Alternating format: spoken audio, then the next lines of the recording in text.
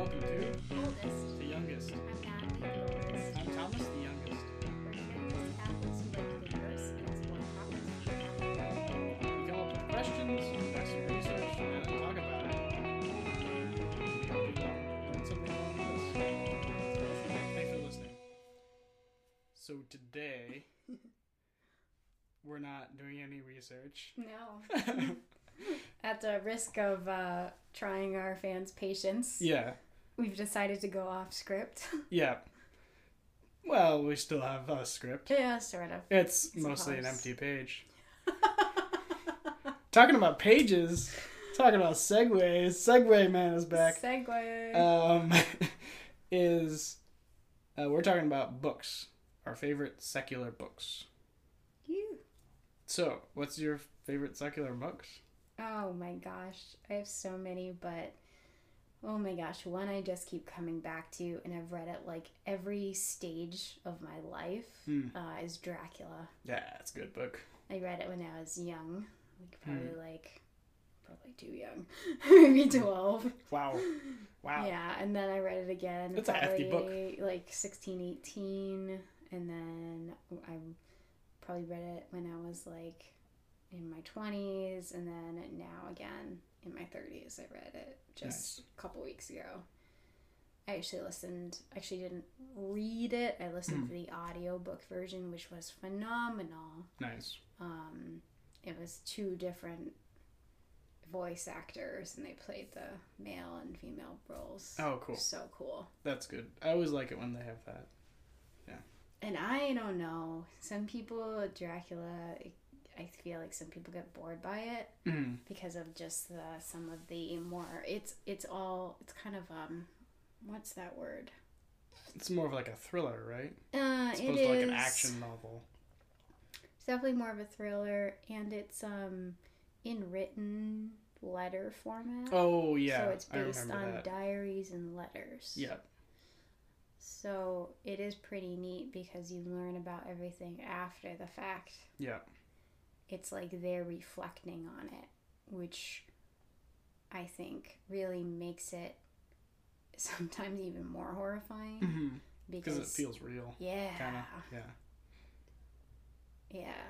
You don't have that. It's like secondhand, stuff. You don't have that. Yeah. So why do you like it? Why do I like the book? As a Catholic, why do you like it? Well, so many. The characters are so real. Mm-hmm. As a Catholic, I love it because Dracula is bad. He's evil. He's evil. He is really not a good person. And there is some question. Bram Stoker sort of leaves it up to you as the reader to decide whether or not Dracula was evil before he became a vampire, or whether becoming a vampire, because he sort of lost his soul, made him evil. Yeah. Or he chose to give up his soul. But he did, as a historical figure, Vlad the Impaler, which is Dracula before he became really essentially Dracula, his historical figure, he was pretty brutal. Yeah. But he also did a lot of good things. Hence too. the impaling. Right. Impaler. Yeah. So it's sort of it's kind of cool because it leaves it up to you as a reader, to decide. Because they don't. The thing I love about Dracula is it doesn't tell everything. That's what I love. I think I love about books is when they don't tell you every single detail. And they leave the rest of it up to your imagination. And that's just, I feel like, part of good writing. Oh, absolutely. Yeah. And I think Bram Stoker is. I don't know if he ever necessarily wrote anything else. I haven't checked. Yeah, from what I know, at least that's his most Dracula's famous the biggest work. thing. But anyway, Yeah. Why do I like it as a Catholic? Because Dracula's pretty bad. He's evil. And the focus of good overcoming evil is huge throughout the book. There's all these themes. And yes, they're not perfect people, right? They make mistakes, and they have, they make mistakes. Yeah. However, they are, I would say, good people. Yeah. Right? Like all of their decisions are selfless. Yeah. And they're always doing things to help other people. There's also a huge theme of like sacrifice throughout the book. That is true. They're always doing things because they love somebody else, and it's not like a lustful love. It's like I care for you. Yeah, exactly. I'm gonna sacrifice. I'm gonna do something that maybe is uncomfortable for me, but it's gonna be good for you. Yeah, like it's gonna make things better for you. Yeah. So I think there's definitely a lot of lessons in that book that we can learn for sure. from. Yeah, and I love the powerful character, like the power of good that resonates throughout the book. In like the face of like overwhelming evil too, and that seemingly can't be destroyed. No, there's some awful things that happen to these characters. It just doesn't stop. Yeah, like it's like terrible after terrible after terrible after. You're like reading this book and you're like, how can these people still keep wanting to beat Instead this guy? Instead of despairing, they have that hope, right? Exactly. And that hope drives them on, even in, like, I think, I can't remember, I've read it a long time ago, but I remember I thought they, like, killed him, like, twice. Yeah, a few times, I think and they killed him. They thought they killed him, like, he just kept coming back, so... Yeah, that's really awesome. And it's not just about, like, I feel like vampires today are, like, super sensationalized and made into, like, lustful kind of sex symbols, Yeah, and that's just kind of the 50 Shades of it's junk. It's kind of, like, perverting, it's like, I think of that awful show Lucifer and how it glamorizes evil and the devil. Yeah. And we shouldn't, I'm sorry, but the devil's evil. Never should glorify evil. We shouldn't be glorifying evil. We can portray evil. Right. And sometimes evil wins. Yes. But, and this is the cool thing about, like, Dracula, is, like, Dracula wins and he kills some people, right? Yes. And sometimes he gets what he wants, but in the end, he doesn't. Yes. And that's how it's gonna be. He wins some battles, but he doesn't win the war. Yep. Yeah. And so I think it's a really good portrayal of, and actually Van Helsing, Dr. Van Helsing is Catholic. Oh, really? In the book. Okay, yeah. I didn't remember that. He uses crosses and holy water and prayer, and it's very faithful and focuses on God. And God comes up a lot in the book. Van Helsing is such a cool character. He is. Like the bomb, like for me. It was like when so it took a long time for him to come in. Yeah, I remember. Does take a while. It's like a half the book or something. I would say you're in for at least a third of the book before he comes. And then like as soon as he comes in, I was like, yes, now they're okay. He is so cool. Yeah, they wouldn't. Yeah, he knows so much. Yeah. It's a great book. Yeah. Can't say enough good things about it. If you haven't read it, highly recommend it. Yeah. Okay. A small clip. I actually read the sequel to it. What? Written a lot later by like Bram Stoker's. Wait, what is it called? It's like Dracula something. It's been a while. Oh, I didn't know there was. I'll have to check. But it was actually written by Bram Stoker's grandson or something, and then in collaboration with someone else. And I think that Bram Stoker had some notes left over. So part of it is technically kind of written by Bram Stoker because they took his notes and kind of adopted them. Although I didn't really like it, and the reason is they. Huh? Would you recommend it? No. No, I wouldn't recommend it. Okay. and the reason for it is because, like, if you love Van Helsing, love Arthur. Yeah. Arthur was one of my favorite characters. So good. And they just, like, ruin the characters. They, like, take them and they now, like, in the book, the main book, they never despair. They're always hopeful. They care for each other. They tear all that apart. And I feel like this is part of, like, Bram Stoker was written, or Dracula was written a while ago, Mm-hmm. and like this was written in the 20th century, Modern, and right. like this new modern values that we have Mm-hmm. can barely be called values, I feel. Yeah. And yeah, it's just like they're sleeping around with each other, Not and really. like Arthur's like depressed man, Van Helsing's like forsaken his faith, and it's just like, yeah, it's just a really bad book. I think at the risk of like making characters seem flawed, Right. we give them absolutely no character at all. Right. There's a difference between like being flawed and weak, Yeah. and being human, and And I think too, in one conversation, I don't know if it was with you or maybe somebody else, I was talking about values mhm. and how today we don't focus on values. Yeah, it's like, oh, you can have your values, I'll have my values, right? But we don't have one, like a unified sort of societal values anymore. And people When we don't kind of used to. Yeah. know that word. Anything else about Dracula? No, Good book. I mean, I Okay. highly recommend it. Such a good book. Yeah, I recommend it too. And you know what? It's dark and gritty hmm and dirty. But that's the thing is like, we love that So nowadays, right? We love dark and gritty. But people don't love Dracula. Yeah, yeah. I feel it's Don't because of love the those things we book. mentioned, right? Yeah, I think it's a very different style of writing. Like Yeah. it's English. It's like, if you don't like when people use It's a little bit hard to get into the language. the words like fortitude and Mm. resiliency and Big words. yeah, Yeah. Okay. in a daily, like everyday Mm. speak, then I love this stuff. Yeah. I know. Like I loved. It's hard.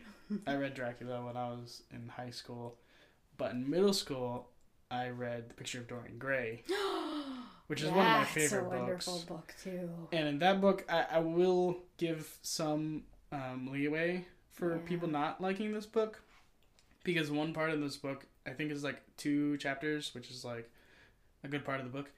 He just talks about his art collection, and that's not. It's kind of a snore. Yeah. So honestly, you probably skip that whole chapter and be fine. Yeah.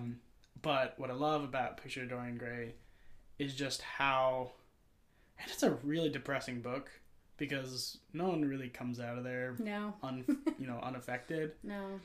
But for those of you who have never heard of Picture of Dorian Gray, I'm sure most people have heard of Dracula.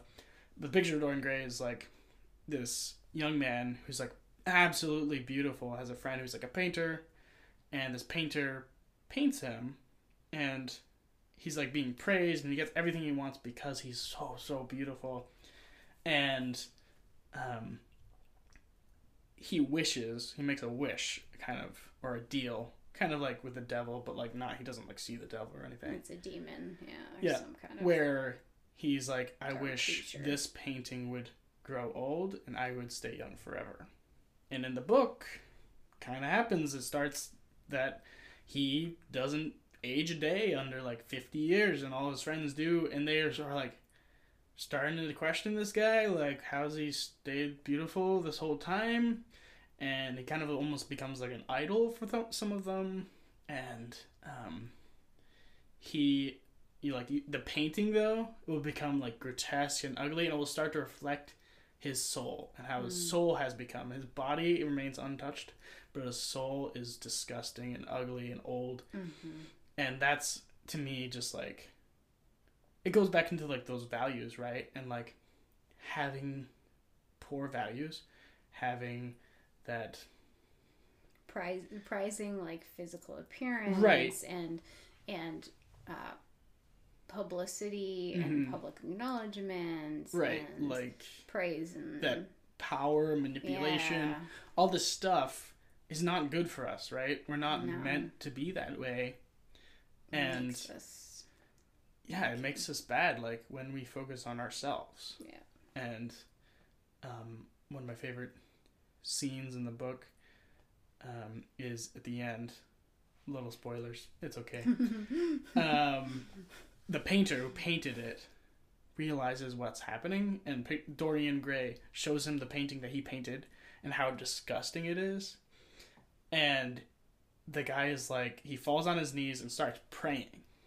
And he says, hey, let's repent. Let's like ask God to forgive us because of the evil things we've done and how I've like basically worshipped you and you're a terrible human being now because I see it in the painting. And you know, Dorian Gray kills him. But it's good. Yeah.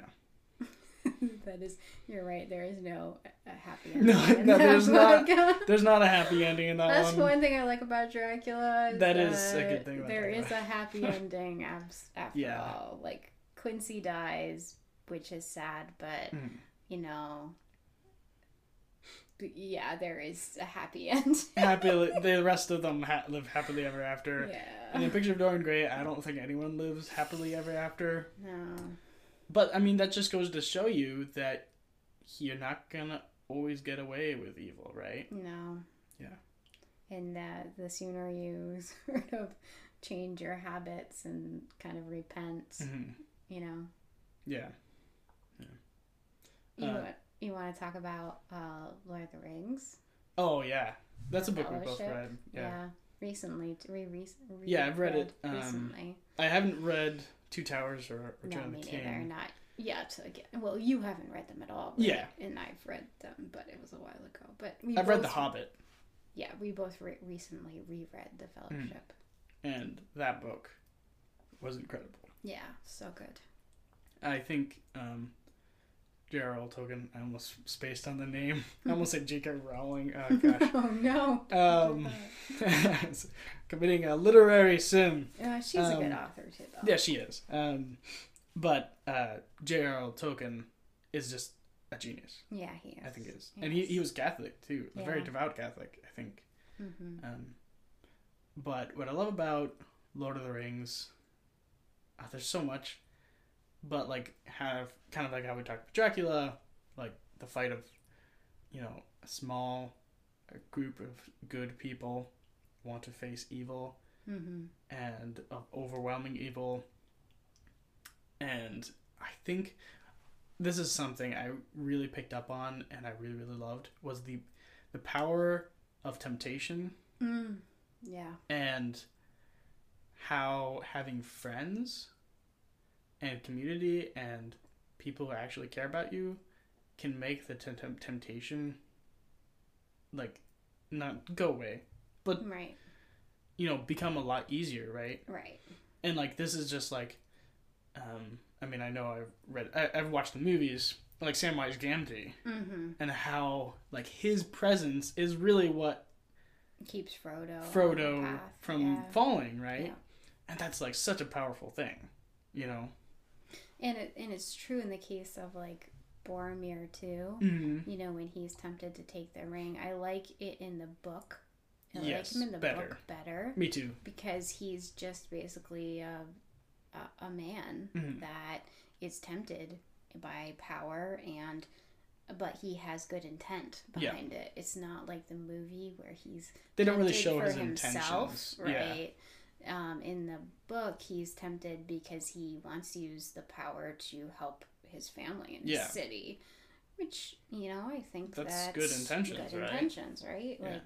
Like, but he doesn't, understand that you can't use evil to get good things, and get good things out of it. Yes, God can make good things happen out of evil, but we aren't God, and you can't fight fire with fire. Yeah, that's a good song. But Boromir, like they make it's like so he's tempted to take the ring, but then he repents most heartily and self-sacrifice afterwards. Right. Yeah. Boromir's a cool character. I heard somewhere that J.R.R. Tolkien, I don't know if this is actually what he meant to do or something, but that Frodo, Gandalf, and Aragorn all three of them represent Christ. And Gandalf represents prophet.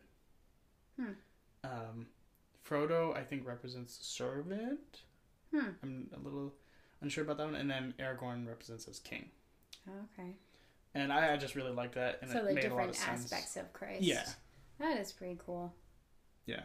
I thought it was a cool way to think about it. And Well, I definitely think the book, like the movies are wonderful and Yeah. gorgeous, like in and of themselves. did a really good job. Absolutely. But they don't have as much Catholic themes in Definitely. them. I think, Yeah.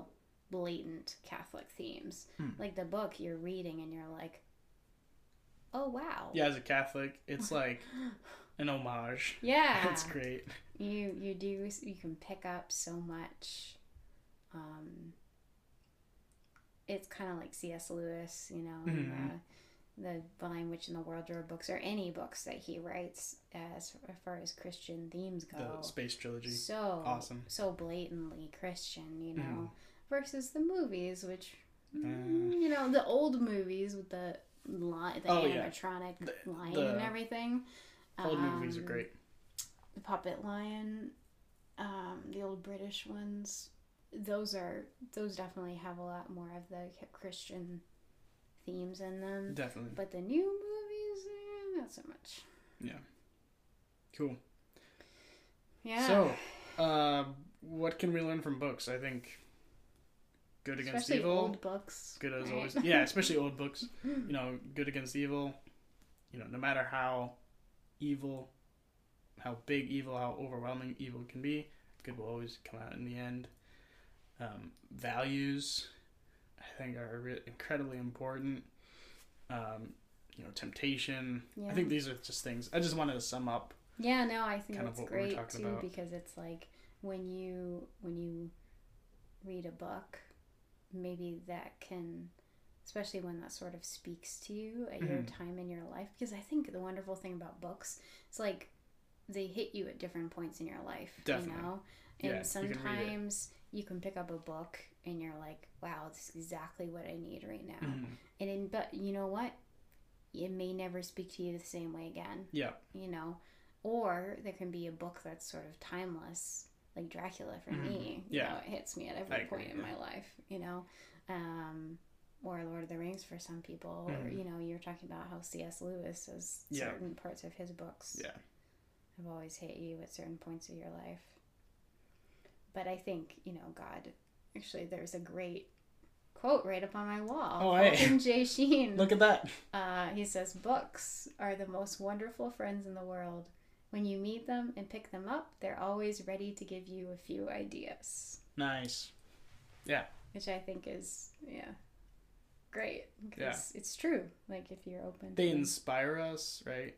And this is like, I think I was talking to someone, and I would think, and I just realized this, I think we'd be amiss to talk about the best book. right. The Holy Bible, right? Yeah, that's true. Not just a book, but yeah, and I was talking to someone about this book, the Bible, and sorry, I don't know why I said this book. I was talking about someone about the Bible, and they were saying like, oh, that should belong in the fiction section. And I was like, you know what? Even if it was fiction, some of it is fiction. Sure, yeah. You know, the Book of Job is one of my favorite books in the Bible. Esther, like all these are fiction books.